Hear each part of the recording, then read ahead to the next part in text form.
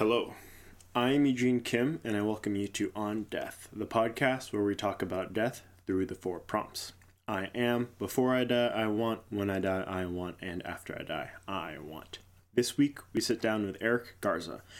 Eric is a 41-year-old professor, hunter, and suicide survivor. I met Eric online through Primitive Skills and Ancestral Plant Groups, and his podcast, A Worldview Apart, caught my interest for his unique decolonization perspective.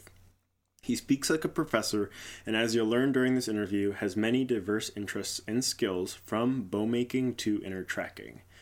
During this conversation, we discuss hunting as connection to landscape, pushing ourselves to take the shot and learn the skills, and the near-death experience of his suicide attempt. Before we talk more about Eric and this really great conversation that we had together, I want to talk about my long-form Sundays posts. These are weekly reflections that I've written from my first anatomy lab of medical school to now, the end of my 3rd year, the final clerkship and the final weeks before the end of this rotation. You can find these at mnmwod.com. That's Mobility and Mindfulness Work of the Day, mnmwod.com. So a few weeks ago, I published on May 13th, 2018, on Feeling the Burn. This week, I reflected on my experience in the outpatient burn clinic. The learning environment was welcoming, the procedures were very neat, and the patients were a lovely mix of healthy and wacky. Then this most recent Sunday, on May 20th, 2018, I published On a Death and a Birth. This week, I reflect on my time with the gynecologic surgery service. For the second procedure of my first day, I assisted with a D&E, or dilation and extraction of a deceased fetus. I explored the emotions I felt while operating the ultrasound, examining the remains, and watching the mother awaken. Again, you can find these reflections in all of their entirety, all 150-ish of them, at mnmwod.com. And you can also find all of the interviews for this podcast there, as well as whatever podcasting app you happen to be listening through. And back to Eric. Eric is a lot of things: a professor at a university, a hunter, a suicide survivor, and a loving friend to a lot of people. Before Eric dies, he wants to raise a family and to kill a deer with a bow he made himself. When Eric dies, he wants it to be a learning experience for those he is close to. After Eric dies, he wants to have a better understanding of how the universe works and what his place in that was, to know if there's this reincarnation thing, and people who are close to him and had a chance to know him to continue on with their lives as if they matter. And in conclusion, Eric says, I got a podcast. It's called A Worldview Apart. You can listen to it on most podcatchers. I have a website, ericgarza.info. You can find ways to connect with me on social media if you go there. My handle on Facebook and Instagram and Twitter is ericgarza76. I live in the Northeast, so if people are around and ever feel like looking me up and going to a workshop or something like that, always happy to meet folks and chat in person. Online is wonderful in that it creates opportunities to connect with people who are far away, but having face-to-face conversations are always a whole lot nicer. I agree, Eric.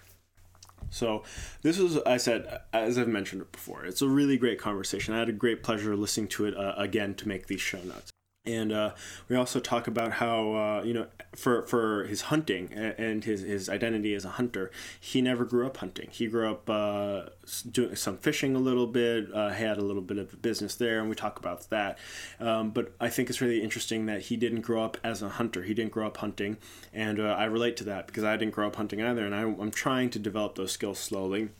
And during the course of this interview, he pushes me a little bit to feel more comfortable to take the shot, to really push myself to develop skills that you need in order to hunt, because it's something that we talk about in that, like, if you purchase a bow versus if you make a bow.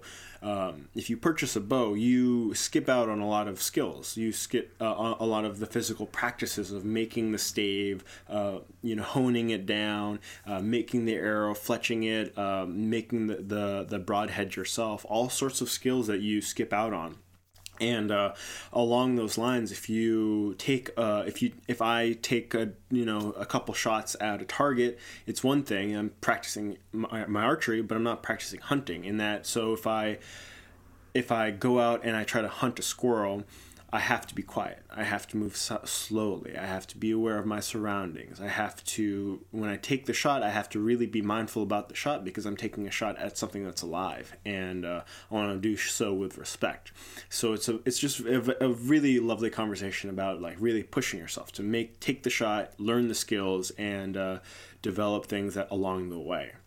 We also talk about his near-death experience with his suicide attempt, what the circumstances with his depression and not quite feeling like he belongs along the way that led him to that point. And it's just, I love talking about near-death experiences. People, they're remarkably similar. And people always seem so different on the other side. We talk about how that near-death experience changed his perspective on death and dying, and how it can be kind of hard to relate to people who have that, who sustain that fear, who haven't gone through that kind of a crucible experience, and how he sees fear in people when they are kind of brushed up or faced with death in a loved one, and also how people who he loves and that he knows they are afraid to take up the space in the world to really be who they are. And it's really, really, really great conversation. We talk about some great stuff, and we also talk. I really love this part of the conversation when he goes into a hunting story about these 2 deer that he went after, and you'll hear it, you'll love it. I know you will, and.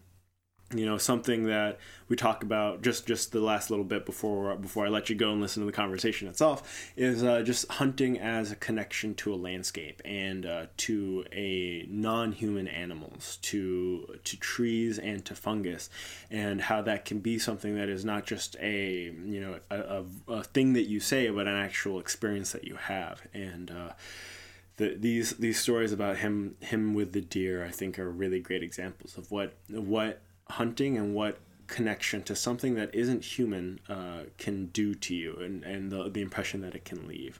So I hope that you haven't gotten too bored about me gushing about this conversation. You're ready to listen to the conversation. I hope that you have some water, tea, coffee, oatmeal, whatever you want to eat or do while you listen to this conversation. Hope you have that all ready as you're ready to hear Eric Garza on death. It is March 13th, 2018. I am sitting here in my Coopersburg home, and Eric Garza is sitting in his Burlington, Vermont home, and we're going to be talking about death through the 4 prompts. Eric, what are the 4 prompts?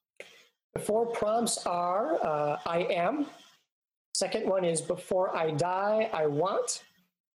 Third is when I die, I want. And the 4th is after I die, I want. Excellent. And how do you finish that first prompt, I am? I am a lot of things. I am a professor at a university. I am a hunter. I am a suicide survivor. I am a loving friend to a lot of people. Let's start with that first thing on the list, the professor at a university. Is that a trajectory that you had planned for quite some time? Is it, tell me about it. Yeah, I guess what you mean, I guess it depends on what you mean by a long period of time. If you would ask me when I was 20 what I would end up doing, I don't think I would have picked college professor. I think that I would have been kind of fumbling around to try to decide what that was. But I really enjoyed learning and really enjoyed university atmospheres that gave me time to really dig into topics. And so I did my bachelor's degree in biology with a emphasis on ecology and evolution. I did work for the Geological Survey, U.S. Geological Survey, for a while after I graduated, and then I went back to graduate school just to deepen my studies in the environmental realm, and studied environmental science, and then ended up continuing on to a doctoral program, which is what led me to Vermont. I pursued a doctoral program at the University of Vermont. studying, I guess, broadly a discipline that they call ecological economics, which is a really big thing. But I was primarily interested in looking at fossil fuel depletion and like renewable energy and energy systems. And I think even when I was starting that doctoral program, I did not see myself becoming a professor. I wrote that on my application because you oftentimes have to in order to get accepted to a PhD program, because that's what a doctoral advisor aspires to, is to find some of this next great protege who will bring them all kinds of accolades. So I wrote that on my application, but that was really not what I had in mind. And as I got ready to graduate, the University of Vermont reached out to me and invited me to come on as a lecturer. Which technically I am a lecturer. I mean, I'm a professor, but there's a lot of types of professors, and one type is a lecturer. They reached out to me to take a lecturer position and teach a couple courses, and I thought, over the short term, that's not a bad thing.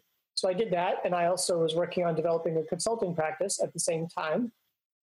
And then the number of courses they wanted me to teach kept expanding, and I'm efficient enough administering classes and also good enough at teaching in the sense that students have a really good experience and enjoy the classes and are also very challenged by them, that I decided to kind of stick with that profession for a while, and a while kept getting longer and longer, and I'm still there. I finished back in 2011, and I'm still at it, and developing all sorts of other enterprises as a way of creating options if I decide that teaching starts to bore me.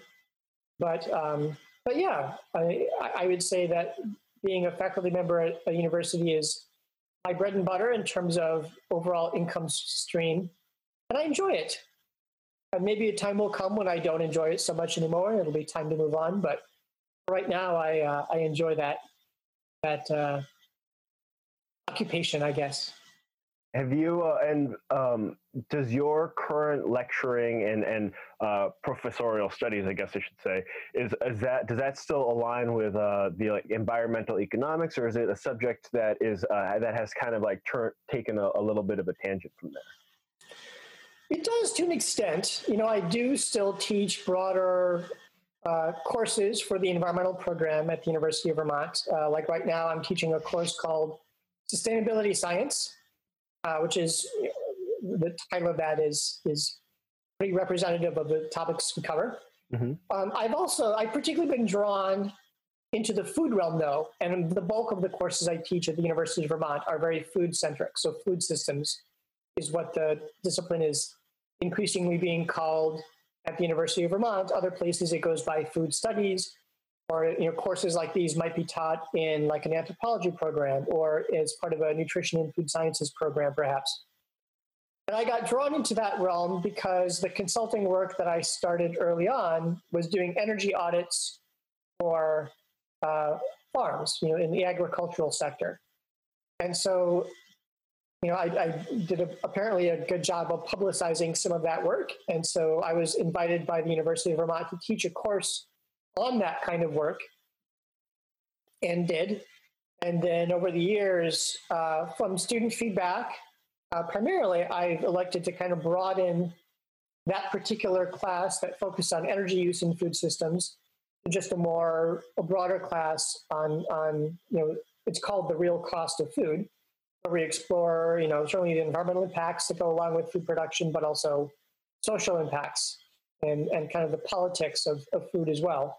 It's a fun avenue that I use to explore a topic I'm really, really interested in, and we were chatting about this before we started recording, is the whole idea of decolonization and what that means to different groups of people and in different contexts. And so that course is a place for me to explore some of those themes, specifically in the context of food.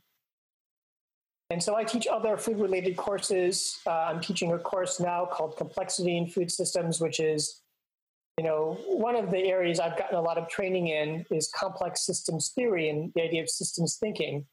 And so I teach on that, and then teach students how to study food systems issues and problems through that lens. And then I have other courses on like local and regional food systems, and sometimes I'm tapped to teach, smaller seminars that are like one-off classes, organized around a particular topic, but then most likely won't be taught again. I see. And talking about food, I think that leads very well into the identification as a hunter, right? Yeah. What is your history with hunting, and what is your relationship with hunting now? So I did not grow up hunting.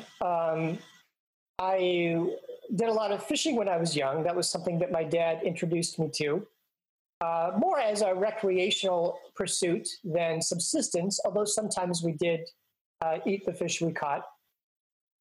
And I did that up into my early 20s. And then as I became a bit more environmentally literate in college, I became less enthralled with the idea of relying on meat. And at that time in my life, I was not discerning enough to be able to differentiate wild caught or wild acquired meat versus like confined feedlot meat or farmed fish. Mm-hmm. So I did not yet have that level of discernment in my approach to all this. And so I abandoned fishing for a variety of moral and ethical reasons, and first became a vegetarian for a brief period of time, and then became a vegan for a longer stretch of time. But then was forced to abandon that for health reasons. My body objected in many different ways. And so as it was becoming increasingly clear to me that my body did not work so well without animal-derived foods, it forced me to kind of investigate how to eat meat with the least harm. And it kind of forced me to develop a bit more discernment around the broader ethical and moral implications of meat. And I've always been interested in like doing creative work, like artistic work that has practical function. So my first business, which I started probably when I was around 19 or 20, was building fishing rods. I'd been doing that since I was a teenager. I was very interested in fishing, and started giving them as gifts to relatives. And they said, wow, you're like really good at this. Have you ever considered starting a business? And I hadn't ever considered starting a business. So I as I so often do, did it without doing a whole lot of research on how to do that properly within our modern legal contexts. And I had a few stumbles, but eventually got it all sorted out, and ran that business successfully in the sense that it was profitable until I decided to stop fishing and became a vegetarian, at which point I closed it down. But by the time my interest in eating meat was renewed, I wanted to fish, but I didn't like the idea of using all the nasty adhesives that were involved in making fishing rods. A lot of environmental pollution goes along with, creating a modern fishing rod and reels and fishing line and all that. So by that time I had become interested in I guess I call them ancestral skills, ways that people did things a long time ago, like fire by friction. And I started investigating older ways of fishing prior to the advent of modern rods and reels, and so was interested in that. And that kind of led me to the idea of hunting, of making meat aside from fish. And I became interested in making bows. I was not, and still am not, all that fond of firearms. So the idea at the time of buying a firearm to hunt with did not appeal to me. I have hunted with firearms in the past, more recently, but I don't own any currently and don't hunt that way. And so I started exploring the idea of making bows, and I probably made a good number of bows and got pretty good at that craft before I felt good enough with my archery skills to take up hunting. But I hunted for a year back in Indiana. This was the fall of 2006, early into 2007. Indiana's deer season kind of, at the time at least, straddled the fall of one year and early January of the following year. Really nice long archery seasons. And then I've hunted almost every year since I moved to Vermont. Primarily bow hunting. I did go hunting once with a rifle. I'm entirely self-taught. I've never been able to find a hunting mentor that I've been really comfortable with. And I've taken a lot of small game. I've taken deer with firearms, although I don't hunt firearms anymore, and I haven't taken a deer or any other larger game with a bow and arrow yet. But I will. There's a lot of skill involved in bow hunting more generally, and in bow hunting with, quote unquote, primitive materials more specifically. And so I am very, very happy to pay my dues involved in building those skills before I enjoy success.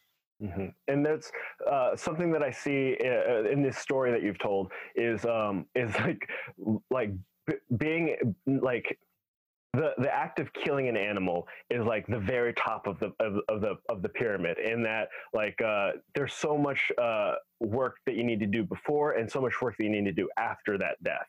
Whether it's bow hunting, it's like, building the bow, practicing the archery, then feeling comfortable enough to go out hunting. I relate to that very much. Like I'm still shooting, I maybe shoot a couple arrows in my backyard, maybe like a couple times a week. And I'm just like, I still don't feel at all comfortable enough throwing on the broadheads and taking aim at a living thing, because I'm like, I don't think I'm good enough right now to take its life effectively, And so I relate to that very much, and I also admire your the angle that you take of like, let's build the tool and then use it, rather than let's take a tool that somebody has already made. And there's nothing wrong with that necessarily, but I think that's a very interesting tactic of like, let's learn this skill from the very beginning of like, where do we get the bow from, how do we make the arrows, and then actually the field craft of stalking and pursuing animals.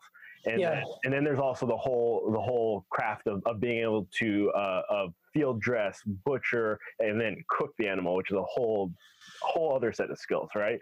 Yep. So I relate to that very much. And also the idea of becoming a hunter later in life without necessarily any mentors, or without having grown up with it, is also something that I find very interesting, because I grew up with no hunting background.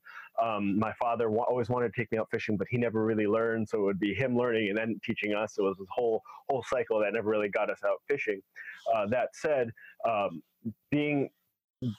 approaching hunting later in life is a very interesting thing, because it's like, oh, there are so many skills that I don't know. I don't know how to walk quietly. I don't know how to sit outside and be patient. All of those ancillary skills that go into drawing a bow and loosing it at an animal is so complex, and it's so much deeper than just taking aim, right? Yeah. I mean, there's a lot of threads I'd love to follow up on in what you just said. One of the things is, you talked about the idea of building the tool and using it. And I think that, I have my own podcast, and I recently had on a woman who lives out in California, and we talked about, one of the things that came up is that we talked about alternative motivations that people have in the context of hunting. And some people hunt for connection, and some people hunt for conquest or achievement. Being able to brag that you shot that 16-point buck, or broadening it to a bigger discourse today is like being able to brag that you shot Cecil the lion or an elephant in Africa or something else like that. That you don't hunt because you intend to eat it. You just want to be able to show other people around you that in fact you did this. Mm-hmm. And so I ever since I became interested in hunting, I don't think I would have articulated it this way to start with, but I have been interested in this idea of hunting with a motivation of connection, of using the process of hunting and finding food to build a deeper connection to a place, a landscape.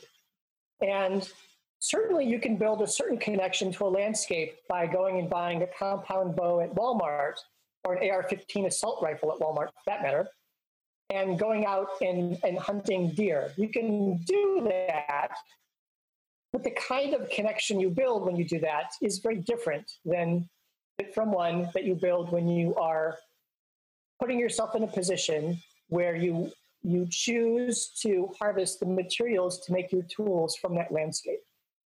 It just engenders a very different relationship and a deeper relationship. And in kind of putting out that connection versus conquest, obviously I'm creating something of a false dichotomy, but I think that false dichotomy is a useful one to think about in the context of hunting, because when we choose to make certain allowances, like when I choose to go and buy, let's take the AR-15 rifle out of this, any hunting rifle out of this. When I choose to go and buy a compound bow instead of dealing with all the other stuff, what skills does that decision allow me to not have to learn? The one thing is I'm not forced to learn trees anymore. I'm not forced to learn woodworking. I'm not forced to learn how to use tools.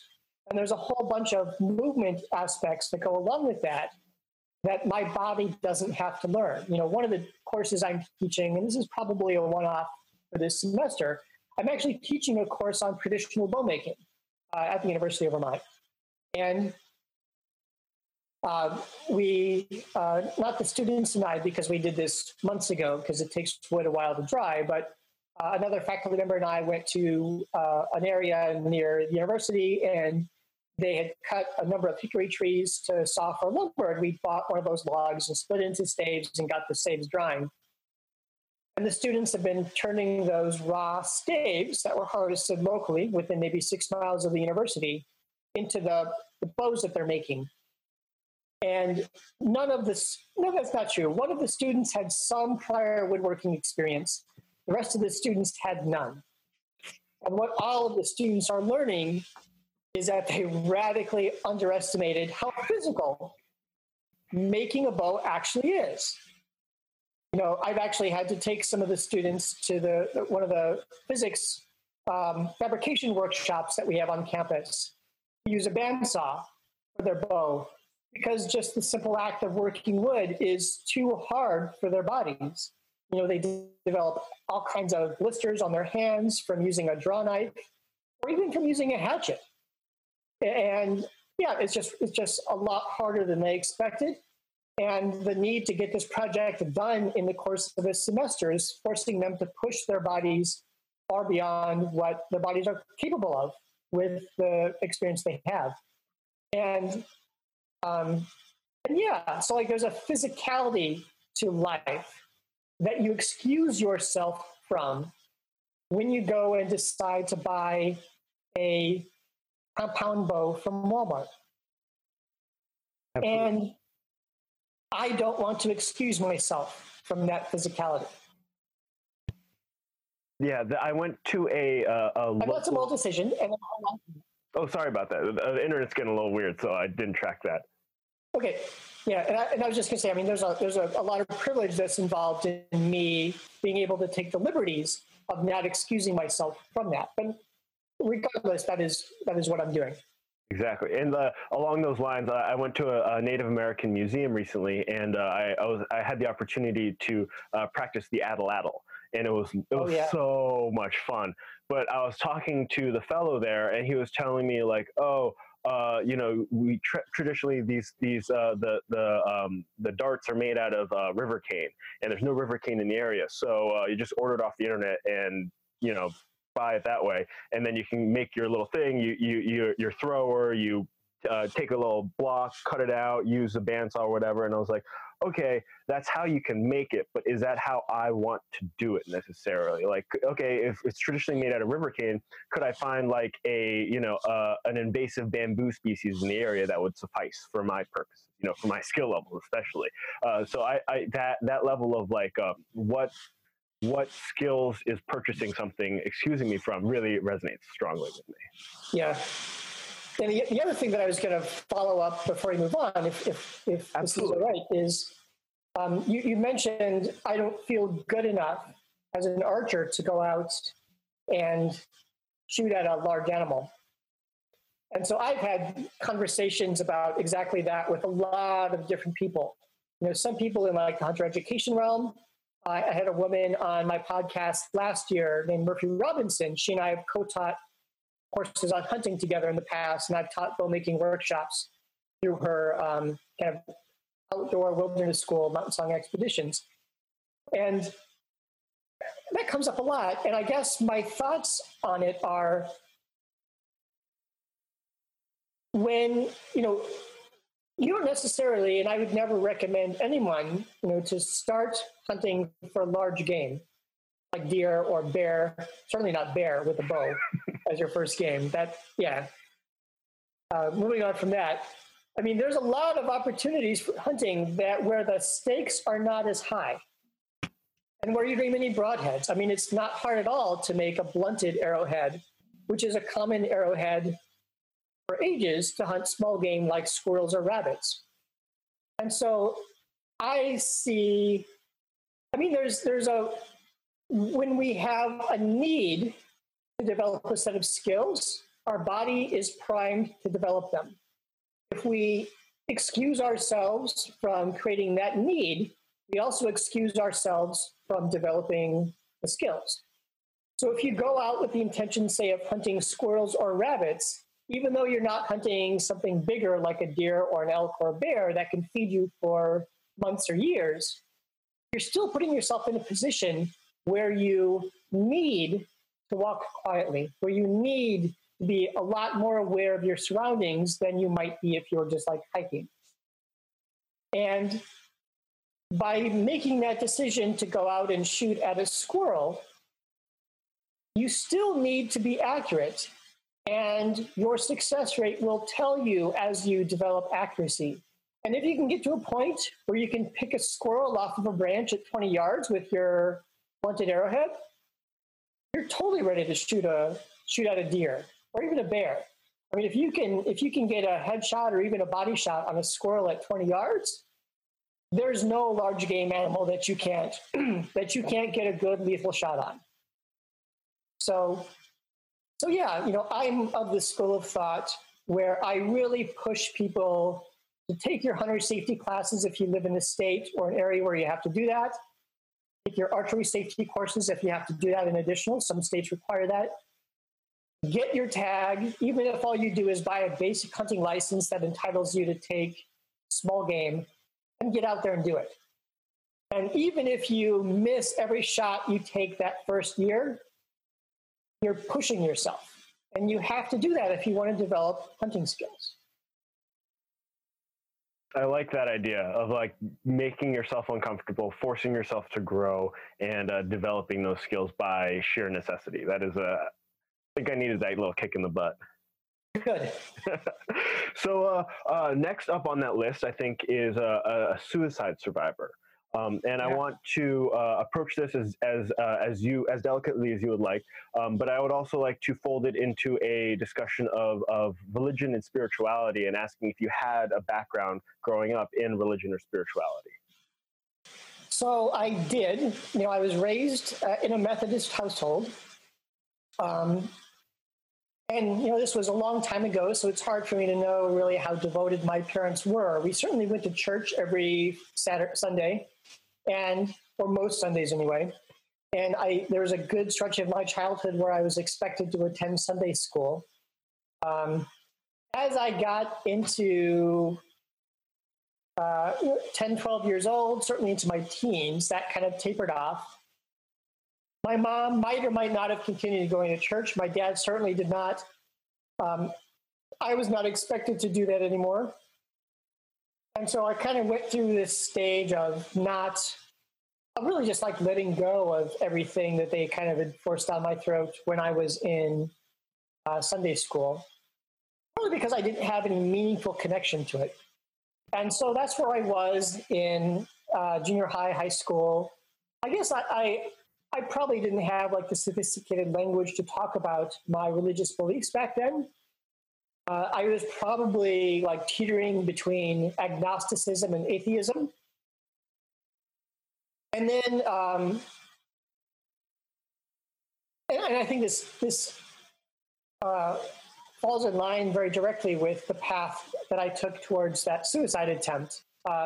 I struggled a lot with social development, and I was really socially awkward. I was not a big kid, not a attractive kid by the standards of the day, not a popular kid, and so became very lonely, especially as I was easing into high school. And so that led to kind of the start of depression, bouts of depression. And this was back in the late 80s, early 90s, when people were not as cognizant of this as they are today. And I was living in a household where people were just not as empathetic, not necessarily empathetic enough to pick up on all the cues I'm sure I was leaving. And so no one noticed. And then as I eased into college, I was going to a community college. So the first couple of years I lived at home. We didn't have money really to go to a bigger college, to be able to send me to a bigger college. So I went to a community college. First couple of years I lived at home. Last bit of that I was, I shouldn't say community college. It was an extension campus of Purdue University. But first few years I lived at home. Last bit of that I was a caretaker for my grandfather after my grandmother died. So I was living with him. But it was, I would say, probably a couple years into college that my depression got deep enough and my loneliness got profound enough that I actually went back to religion and Christianity in particular, and fell in with a gentleman who was a born-again Christian and just kind of followed that path. And I don't have a whole lot of particular memories of all that because just by virtue of the way that my suicide attempt unfolded, I'm left with some blank spaces. But I do have very specific memories of that kind of born-again Christianity kind of taking over my life from an ideological perspective and a spiritual perspective, easing into college. And then I think that fed some aspects of longing that I had, but it also created a much bigger chasm between myself and a lot of the other people that I associated with at the time. So it reinforced loneliness. It certainly didn't help the depression any. And then, at some point I just fell into the downward spiral on account of all of that led to the suicide attempt. And what did you, with, it sounds like a decade or two of time to reflect upon it, what did you learn from that suicide attempt? I learned, among other things, how important empathy is and how important it is to connect with people. And since then, I've reflected on this more broadly, and I don't think it was just my inability to connect with people that led me to that place. I think that the whole connection thing is bigger than just being able to connect with other people, although other people are part of it. And this is one of the reasons why I'm so big on the idea of connecting to landscape and other, non-human animals, plants, and really just finding ways as human beings to find roots, to put down roots into a place. Because it was that lack of rootedness that I think also played a big role in the loneliness and depression that I felt. And just kind of that void that had opened in my soul by the time, I got into high school and certainly into college, leading up to that suicide attempt. And it happened back in 99. So yeah, it's been almost 20 years since then. Sweet. Since that point. And what is your relationship now with religion and spirituality? Spirituality, I'm never sure what people mean by that. So when people use the S word, I'm like, my ears perk up and I go like into, not like really deep danger mode, but like mild danger mode. Like, okay, someone dropped that S word. What's going on? Religion, I'm deeply skeptical of. For all kinds of reasons. I don't necessarily blame religion for what happened to me. I don't blame religion for my suicide attempt, because it was like a piece in that whole puzzle, but it was certainly not a causative agent, at least that I can discern. Yeah, I guess I've done a lot of reading on religion and the roles that it can play in societies and kind of pushing people to conform, and also its role as not just a part of colonization, but a driver of colonization, and that whole arena. Yeah, I'm very deeply skeptical of religion. And one piece that you had mentioned was the connectedness and rootedness to not just the landscape, but also to non-human animals. Going to the hospital most days and just interacting with lots of different types of people, various wildly different backgrounds, from very well educated to almost no education levels. It can be, at the end of the day, I'm like, I just don't want to deal with any more humans. Like I just want to experience, to develop connections with with either a squirrel or a dog, or just something that's not human, that doesn't have that same kind of energy. And it is a lovely practice to develop those relationships with plants, with fungus, with anything else that's just not other humans, because we can get so narrow scoped in that the empathy and sympathy and compassion that we receive has to come from other humans, but it can come from other sources.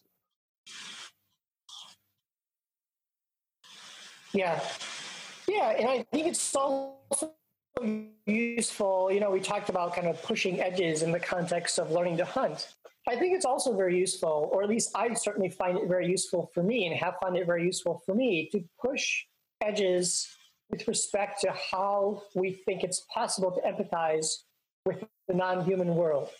I've certainly have had experiences where I feel like there has been like two-way empathic communication between myself and non-human animals and with plants. And I have a lot of friends who are involved in kind of the herbalism scene to varying degrees. And a lot of them are able to recount similar experiences. And it's not at all uncommon for me to meet people who can recount experiences from their childhoods where they feel like they can communicate directly with non-human animals and with plants. And they don't mean that as a metaphor. It's kind of common practice among New Agey groups nowadays to kind of talk about, oh, the plant people and the animal people. And certainly maybe for some people who use that lingo, it's not a metaphor, but I get the sense that for a lot of people it is. And I guess for me, it was a big deal in my own development and my own understanding of the force of connection when I realized, after having used those ideas as metaphors for a long time, that they don't have to be metaphors, that it is possible, acknowledging the possibility that human beings can have two-way communications with plants and animals and fungi and whatever. And it was a small number of years ago, there was a documentary that came out called The Animal Communicator. And it revolves around a woman who is from South Africa named Anna Breitenbach. And she seems to have the ability to communicate with animals empathically or telepathically, or however you want to characterize it, I don't know.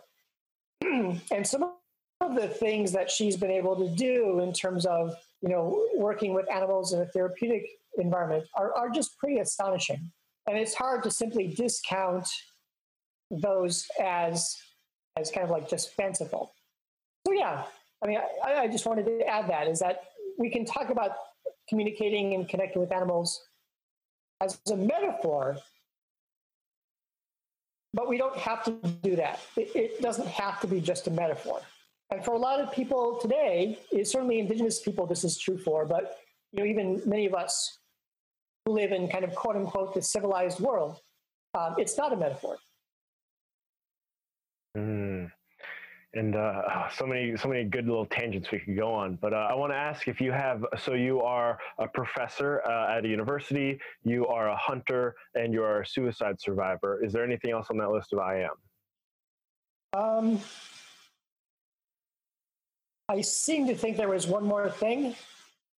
Oh, I think I said the last thing was a loving friend to a lot of people.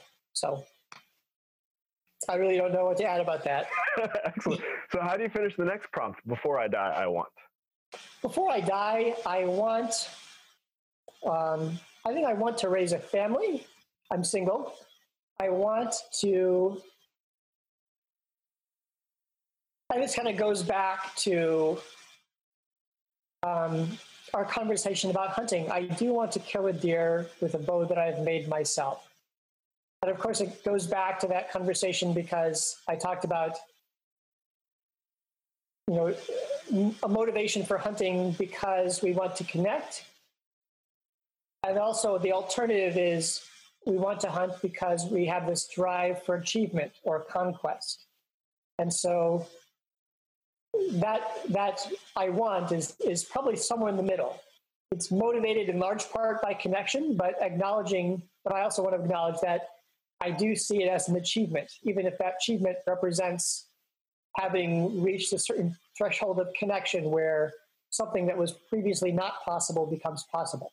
Mm-hmm. Almost less a conquest and more of a rite of passage, almost. Yeah, I can see it that way, a rite of passage or like an initiation into some higher level of connection that was not part of my life before. Mm-hmm. And since we're on this thread, we'll continue on it. It's just there's. Do you have any idea what that hunt would look like or feel like? Do you have any idea how far away it is in terms of time? And like what would it be like to approach that deer after having loosed an arrow at it? Yeah, those are all great questions. In terms of how far away it is, I don't feel like it's far. I mean, I've gotten to a point where I've taken shots at deer with bows. I did not hit the deer. They were misses. But my field craft is there. The main reason I have not done it in the last few years, I think, is largely out of busyness. My fall schedules at the university in the last few years have been such that it has been really challenging for me to get out very often hunting. And living in Vermont doesn't help this because Vermont has a very, very short archery season, just a few weeks. And then there's a late season in December that's open for just a week. So you need to be, I would want to literally take 3 weeks off so that I can actually participate fully in that hunt. But as a college instructor, I just don't have the luxury of doing that. I can skip a class and find someone to sit in for me. Not going to fly if I try to take 3 weeks off. So yeah, it looks like this coming fall. Right now, I only have one class I'm scheduled to teach. So I've got my fingers crossed that I can immerse myself a bit more fully in the hunting season this time around. And I've had some pretty amazing close encounters with deer. One of the aspects of connection that relates to hunting that I've really been pursuing, and this goes directly in line with our topic, the conversations on animal communication. I've interacted and taken workshops with a gentleman, a couple men actually, John Young, who's a pretty esteemed naturalist, and Randall Eaton, who some of his work focuses on the ideas of rites of passage and the roles that they play in people's lives, especially the lives of boys. He's very fixated on young men in that work. And I was at a workshop that they offered a number of years ago and learned a lot about how some indigenous peoples in North America, but in other places too, would engage with animals that they wanted to hunt and kill and use for food. And the idea of praying for the animal and asking the landscape to give you an animal, or asking that group of animals, the Deer Nation, for example, to give one of their own as food, as part of this like long-term covenant that they saw themselves as having with particular landscapes. And so the first year the first hunting season after I participated in that class, I used those some of those techniques. You know, the opening day of archery season that year, I asked the landscape to give me a deer, and I promised to take whatever I was given. And towards the end of that first day hunting, I was in a small grove of trees, maybe 15 feet across. It was small, out in the field. And maybe about 30 yards away, there was a larger forest that spread for miles in every direction. And as the sun was getting ready to go down, or as it started to go down, there was still a fair amount of light left. I saw movement in the forest and saw that there was a big herd of deer walking by. And I looked, and they were far enough away that it was hard to discern if there were any bucks or if they were all does. This was probably early October, so probably not a lot of bucks traveling with does at that point. But I saw them, they were walking along, and then they walked by, and they were never within range, so I never even nocked an arrow. But there was a deer that held behind, that stayed behind. It was a fawn that had probably been born that spring, and it walked out into the field between this forest and the little grove of trees that I was in. And I kind of walked out, and it was browsing. It was maybe at 25 yards, so not close enough that I would consider taking a shot. And it was a fawn, and I didn't have it in my head. You know, I was interested in connection, but there was also an element of conquest that I was after. I wanted a big buck that I could brag about. And so seeing this fawn, I didn't nock an arrow, and it walked closer to this stand of trees within 20 yards, and it gave this perfect broadside shot. But I still didn't nock an arrow, and it came closer to within 15 yards, and then it came closer to within 10. And then it made eye contact with me. And it is one of those times when there's like, I feel like there's this voice outside of me that I can hear. It's like, what are you waiting for? And so I'm looking at this deer, and I tell myself, I am not shooting a fawn. I am not in different states are different. In Vermont, when you shoot a deer, you have to check it in at a deer check station and trade in your paper tag for a fancy plastic tag that you affix to the deer until you're done butchering it. And I just said to myself, I am not showing up at the deer check station with a fawn. I'm just not doing that. That is like below me, kind of a conquest thinking. Mm-hmm. And the deer came closer. It started circling this little grove of trees. It was not leaving. We made eye contact repeatedly, and it came within 5 yards where I had a perfect shot in a little clearing. And I remembered the prayer that I'd offered that morning, that I asked the Deer Nation to give one of its own for sustenance, and I promised I would take what I was given. And then so that promise ran headlong into this egoistic desire of mine to take a big buck that I could brag about. And long story short, I finally got myself to nock an arrow. I took a shot. The limb of one of my bows, by the time I decided to take a shot, my adrenaline kicked in. I was not paying good attention to my immediate surroundings. The limb of my bow struck a sapling. Everything went off kilter. The arrow went like way above the back of that deer and buried in a bunch of goldenrod. And after I took that shot, I reached for another arrow. After I took that shot and missed, I reached for another arrow. The deer watched me reach for the arrow and then just casually walked back into the forest and caught up with its mates. And that was it. And yeah, I look back at that experience lovingly because it touches on so many of the threads that we've been talking about. And then after that experience, I'm like, wow, this prayer thing works. And I did this every day, specifically asking for like giant bucks, like 14-point bucks. Didn't see another deer until the last day of the archery season. Realized how deep into this whole ego trap I had fallen. And then said, okay, back to square one. Offered the prayer just like I did that first day. Promised to take whatever I was given. Went out into the woods. 11 o'clock that morning comes around. I was sitting against a boulder near a power line corridor and actually just taking a break. I didn't even really think of myself as hunting. And I heard the birds going nuts, maybe about 70 yards off. I'm like, oh, something's happening. I'd been interested in bird language. The naturalist John Young is a big proponent of learning how to interpret bird sounds in the forest so that you can understand what is going on, even if it's happening outside of your field of view. So I heard those birds. I knew something was going on. I heard that disturbance coming close to me, following a path that would lead it directly to me. I'm like, oh, something's coming. Maybe it's a hunter. Maybe it's a coyote.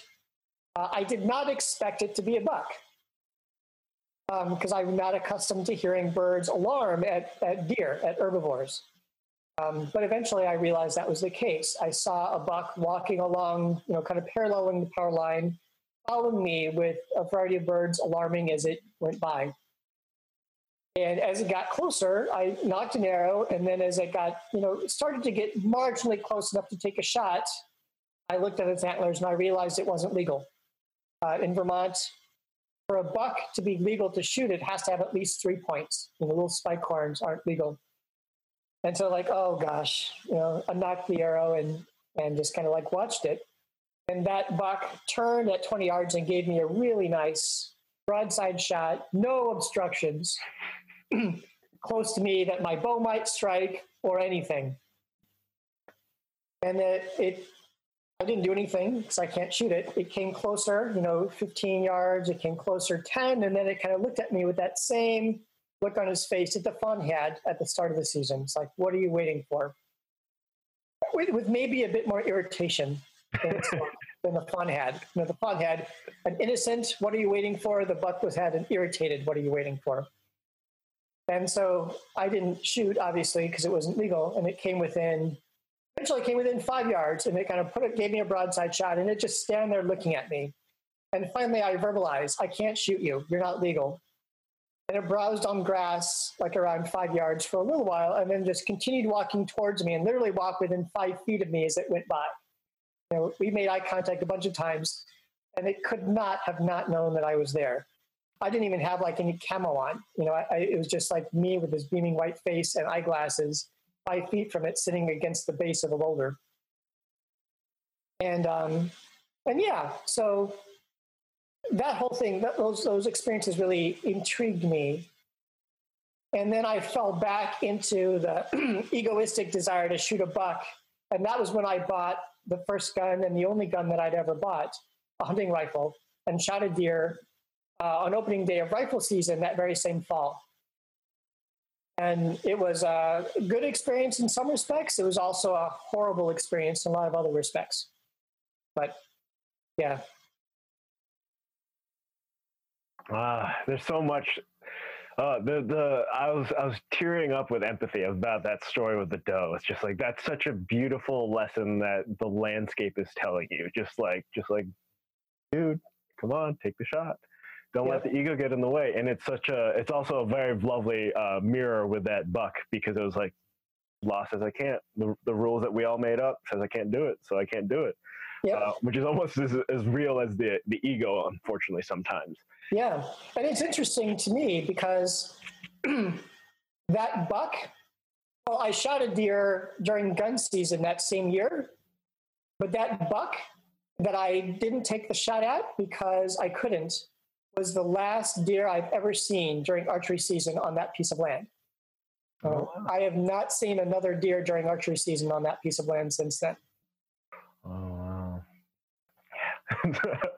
Yeah, I have a friend who recently he had a month off, and he just went to the same piece of land, did a lot of recon the year before preseason, and he just spent all day for 3 weeks in a tree stand just waiting for anything, and for the whole season it was nothing, and then on the last day he finally got this beautiful buck, and it was this heavy thing, took him a couple hours to process and pack out, but it was just if you put the time in, if you really put the effort in, it's eventually the landscape will give you what you need, right? Yep. And yeah, it's just such a lovely little story there. And so going back to the desire for a family, do you know what your, okay, there are a couple of aspects to this. There's the partner, and then there's the next generation. That, at least that's what I'm assuming you mean by family. Yeah. And the partner, like, what will they look like? What will that be like, meeting them and understanding that they're your partner? And then there's also the aspect of the next generation of like we also talked about mixed race. Like, what will the race be like? Will you adopt them? Will you have biological children? All those aspects. So I threw a lot at you. Wherever you want to pick up, go. Yeah. I mean, those are all great questions, and I gather this leading it to my suicide attempt. Social interaction, particularly intimate social interaction, is something that I just really, really struggled with. I've had 2 relationships that were close enough to become sexual in my life, and a lot of others that I just really struggled moving them towards that level, even though it was clear that the women that I was with were very interested in that. So that is just a huge block for me, and it's why I'm 41 and still single. So, I mean, over the last 10 years more generally, but particularly in the last 5, I've just been investing so much of my time and monetary resources trying to do work in that realm. And I've made a lot of progress. I mean, the people that know me today, know me as in face to face. If they had known me 10 years ago, I mean, I would be unrecognizable as a person. But still, I have a lot of ways to go. And, I was just last night I was at a workshop on healing sexual trauma. And, just part of the workshop involved talking about that a little bit, and just having reinforced that I've made a lot of strides, but still have such a long way to go. And there's a part of me that is like, you'll never be able to do it, and there's a part of me that says, I can do it if I want to. I just need to find emotional resources to keep going. And you ask, how will I know when I meet this partner? And gosh, if I could answer that, that'd be awesome. But yeah, I mean, that's something that I've struggled with is developing the kind of empathy to see when someone is interested in that way, and invest my efforts pursuing people who have a certain level of interest versus becoming really attracted to someone for whatever reason, and then pursuing them even when they are offering all kinds of hints that they're not interested in that kind of relationship. I mean, that is something that I've struggled with, and that has gotten me into trouble all of my life. And I feel like I'm a lot better at that now than I have ever been. But I also feel like I still have such a long way to go. And finding ways of kind of retraining myself to not get so attached to people when I start to develop an attraction to them, and being able to kind of let an interest in a romantic relationship with someone go and be platonic friends if that's what they want, or also just to kind of back off and be acquaintances and give them whatever space they want, And, on the topic of kids, I do want to have biological kids. Maybe that's just this selfish evolutionary drive, but I do want that. And I'm open to other things too, but having at least one biological child is something that I really deeply want before I die. And being able to give them a kind of upbringing that is not going to handicap them, I feel like, in the same way that my upbringing did me. And I don't want to make it sound like I'm disrespecting my parents, because they did the best that they could with kind of, the trauma that they carried with them. So I don't blame my parents for, who I was early in life and my suicide attempt. They had all the very best of intentions. They had no ill will towards me at all. But yeah, I mean, my past is what it is. And I don't want kids that I have to end up in a position where they have to repeat that. So doing the work on myself that I need to do so that that doesn't have to happen.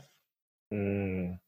Yeah, it's I see this parallel between making the bow, developing the skills, and then having the confidence to take that shot, right? Like there's so much of that paralleled here in doing the self work, doing the inner tracking, doing the things that you need to do to make sure that you are a worthy partner for your partner, right? And then also there's also the aspect of being able to recognize the person.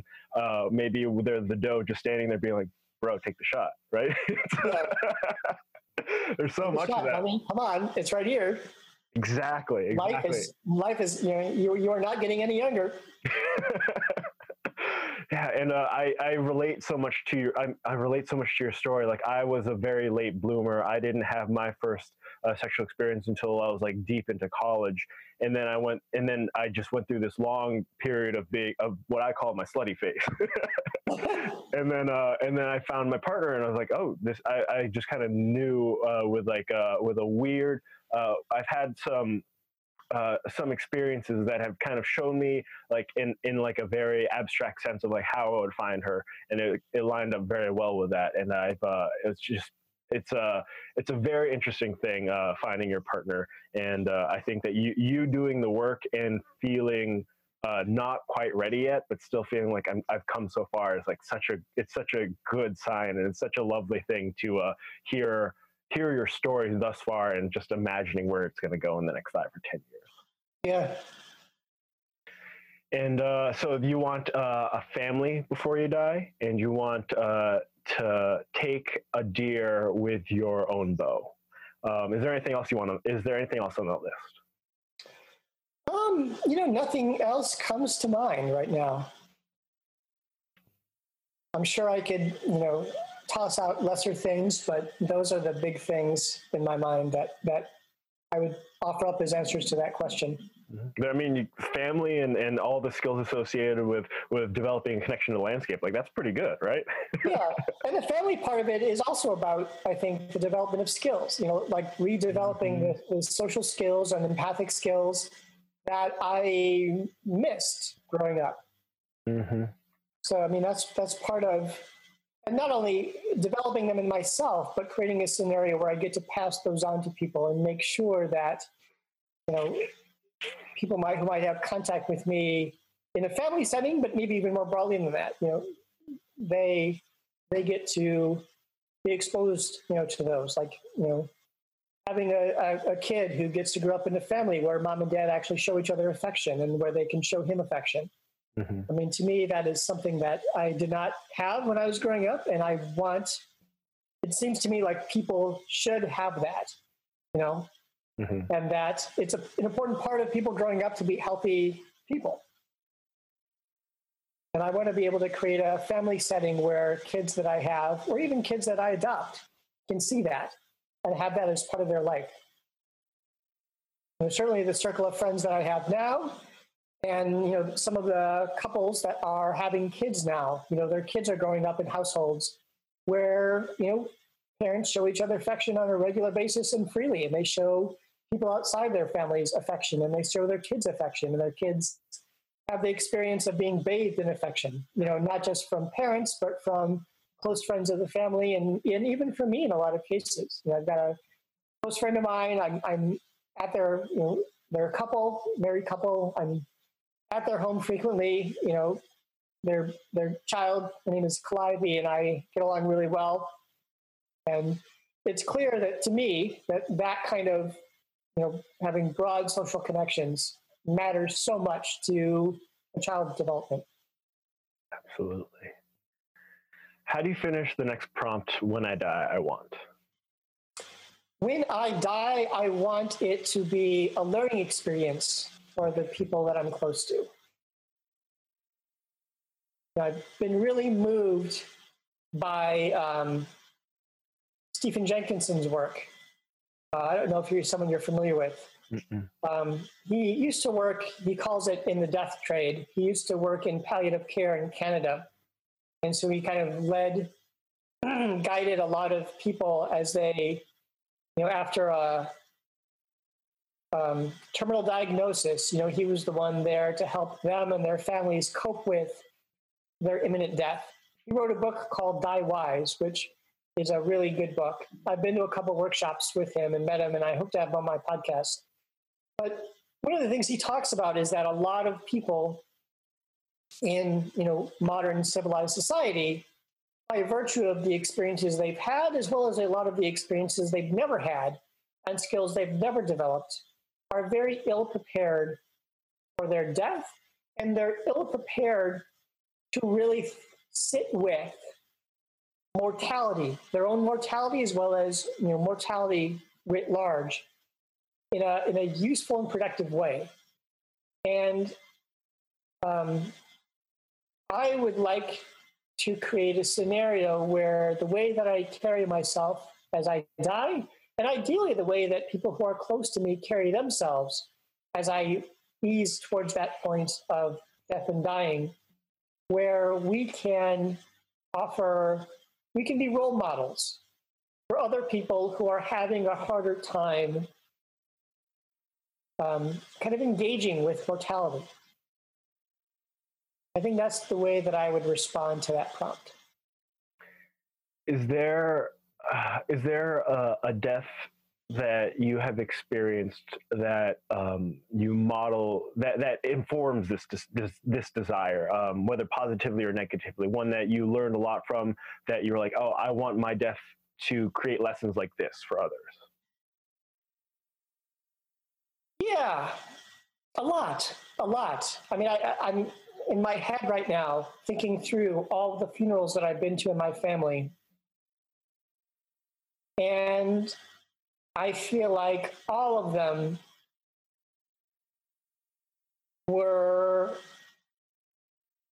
it was clear that people were having a deep problem. I mean, it's one thing to grieve when someone else dies. I think that's normal and healthy. And I want to make that clear. It's another thing entirely to be confronted with someone dying and be struck with fear. And I feel like a lot of the funerals that I've been to in my family, I am surrounded by people who are struck with fear. When is this going to happen to me? What happens next for me? Do I fall into oblivion? All kinds of questions that people can ask. And, I guess it's important to realize that I come to this whole conversation from a place of deep bias as someone who's attempted suicide, who attempted to take their own life. And so my relationship with death is inherently very different and will always be very different than people who have never done that. Because I got to a point in my life where I actively seeked out death. And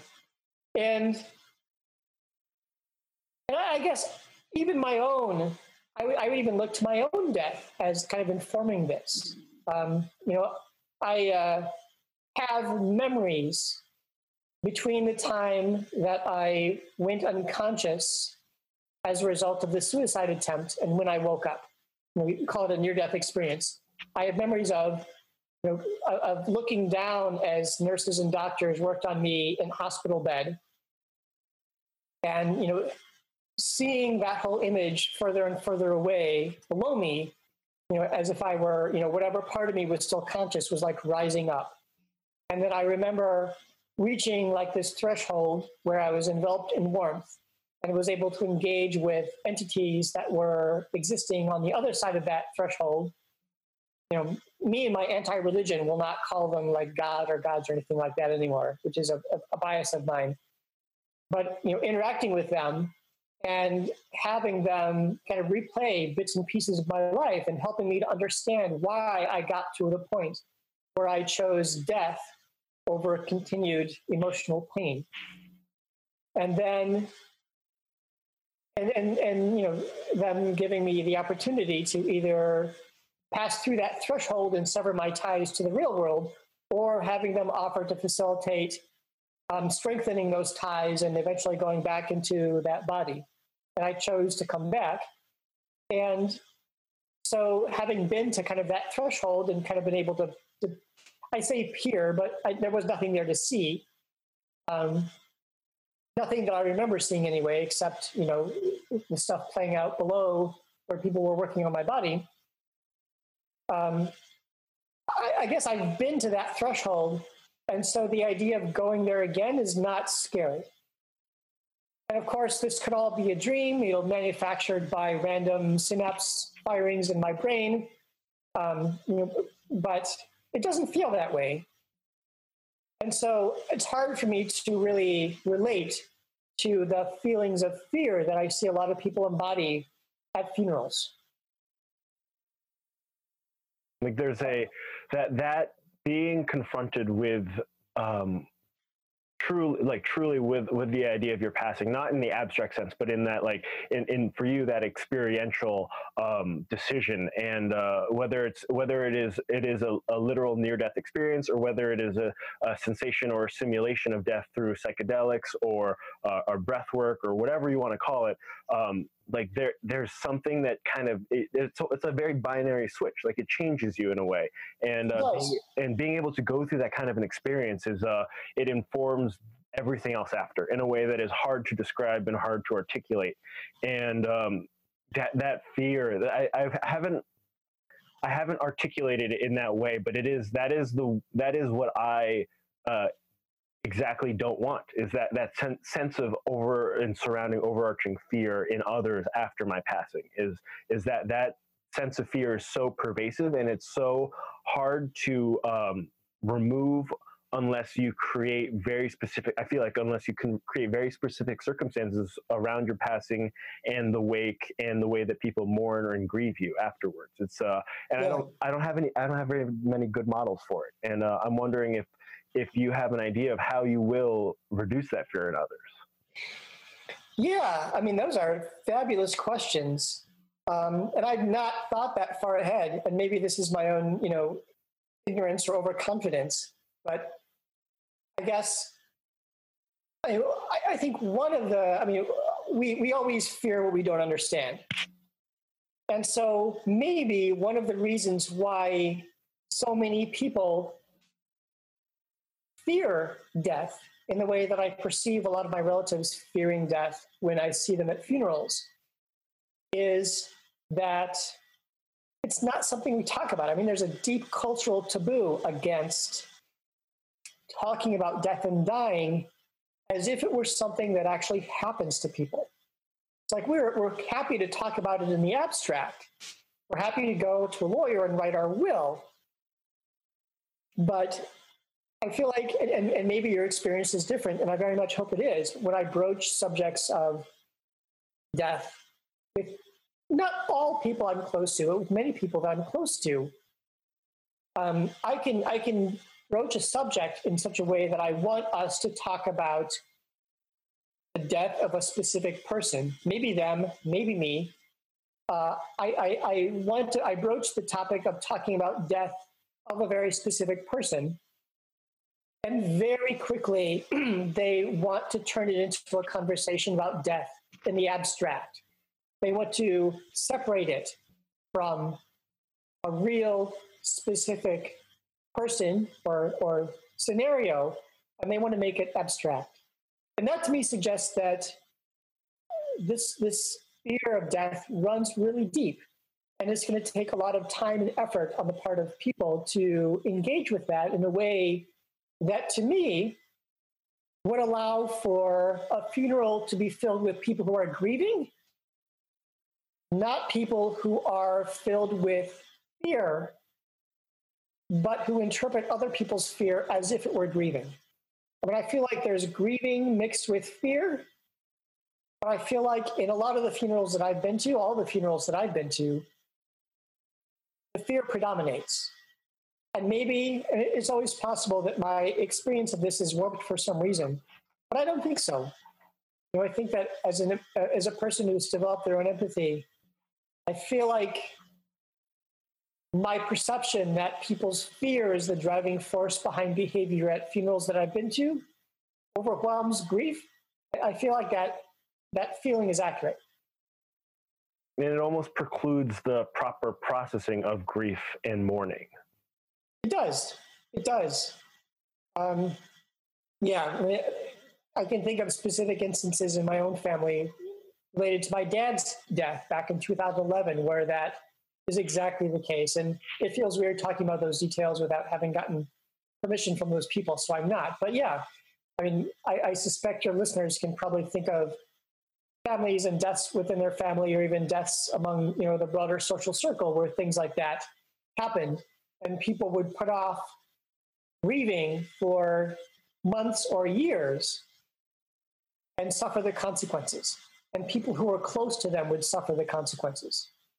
Mm. And have you considered what the moment of your passing will look like and feel like? I've considered it. I've pledged not to try to script it out because it has been my experience with past family members who died, who might have had all the best of intentions when they try to script out how that will happen. It never works out that way. And the more tightly they hold on to that script, the faster things went downhill, and the harder it was to recover from that downhill travel. So yeah, I resist the idea of scripting that. It'll happen how it happens. I will, by that point, probably have very little control over that. And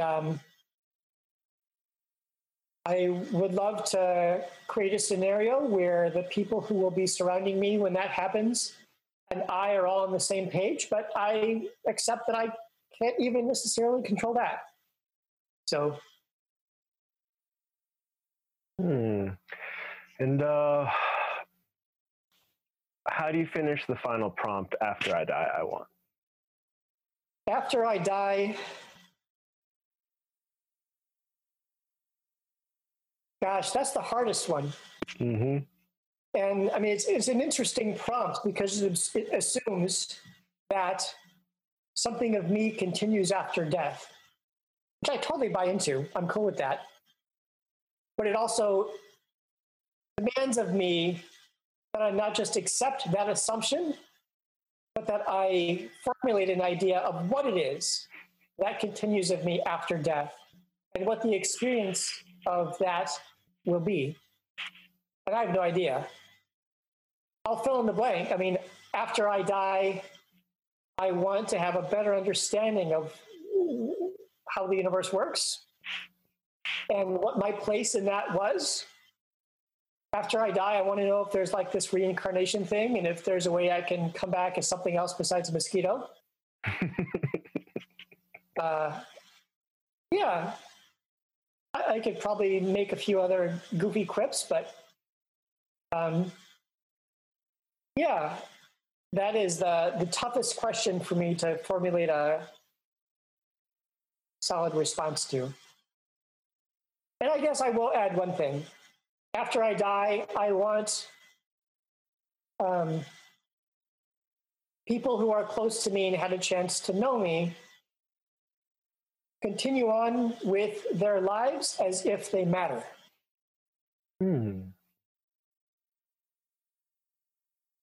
I feel like so many people I meet literally move through their life as if they don't matter beyond whatever value they have as a cog in someone else's machine. And that makes me so sad.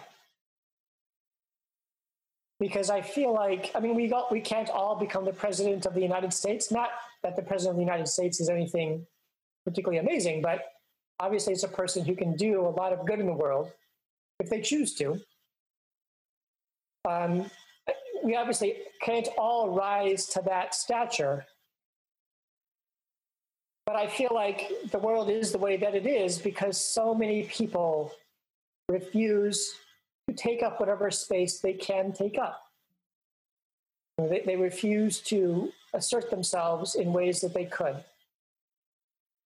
And I kind of feel like the world would be a better and certainly a more interesting place if more people would do that.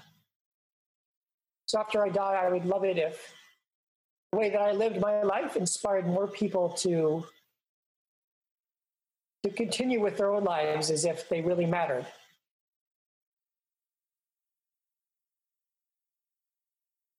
That resonates very strongly with me. The idea that people just refuse to take up their own space. They make themselves as small as they can, and they do as little as the littlest things that they can.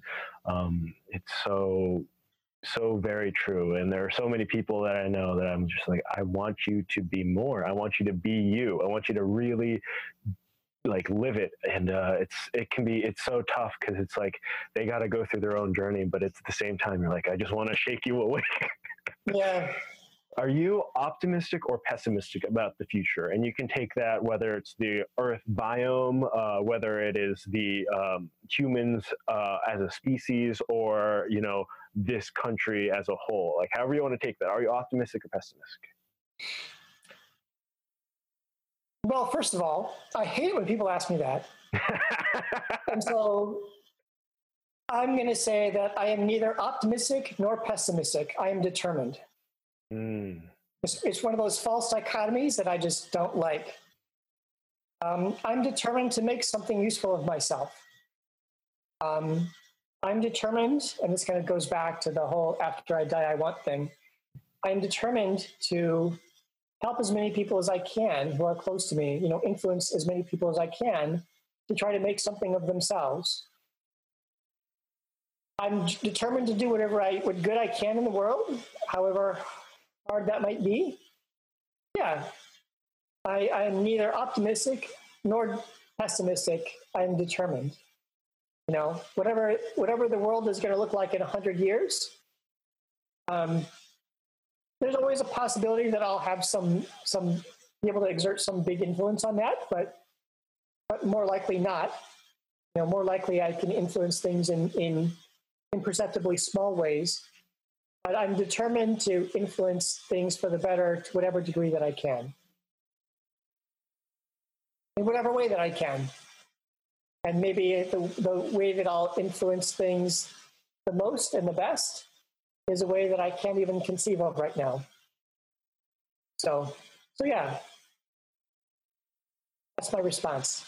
I love sidestepping responses. They're my favorite way to respond to questions because they show that the responder's actually thinking about the question. It is that is why I like using this question, because every once in a while I'll get somebody like you that'll answer it a little bit off in a way that shows that you're really you're thinking about it, like you're really responding. And that's why I like that question.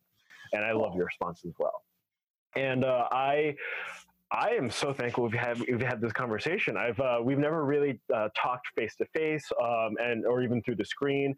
We've exchanged some correspondence, but I've been like, this Eric, he's going to be a cool dude. And I think that I really appreciate the level of vulnerability that you've shown during this interview. It is commendable, and it is, I think, that this is why I do these interview series, is to have people open up and to really show parts of themselves in a way that is meaningful, and perhaps it'll give somebody strength, and perhaps it'll give somebody a little bit of determination like me to take the shot, right?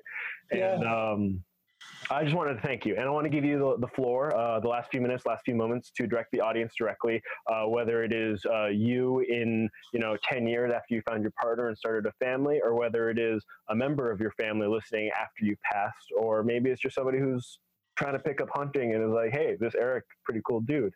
The floor is yours. Okay.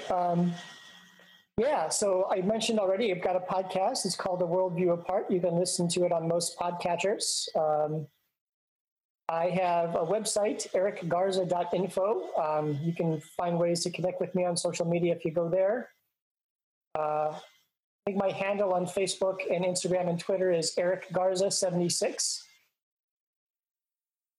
Yeah, and I live in the Northeast, so if people are around and ever feel like looking me up and going to a workshop or something like that, always happy to meet folks and chat in person. The online is wonderful in that it creates a lot of these opportunities to connect with people who are far away, but face-to-face conversations are always a whole lot nicer. Yeah, and thanks for having me on. This has been fun. I've enjoyed some of your other podcasts. It's You're doing something that no one else that I'm aware of is doing, and it's always exciting to meet the people who come up with such innovative ideas and go for it. You know, that they don't come up with this innovative idea and sit on it. Thank you. I really appreciate that. It's yeah, this is a fun project, and I'm so glad that you were able to participate. Yeah, it was my pleasure. This has been Eric Garza on Death.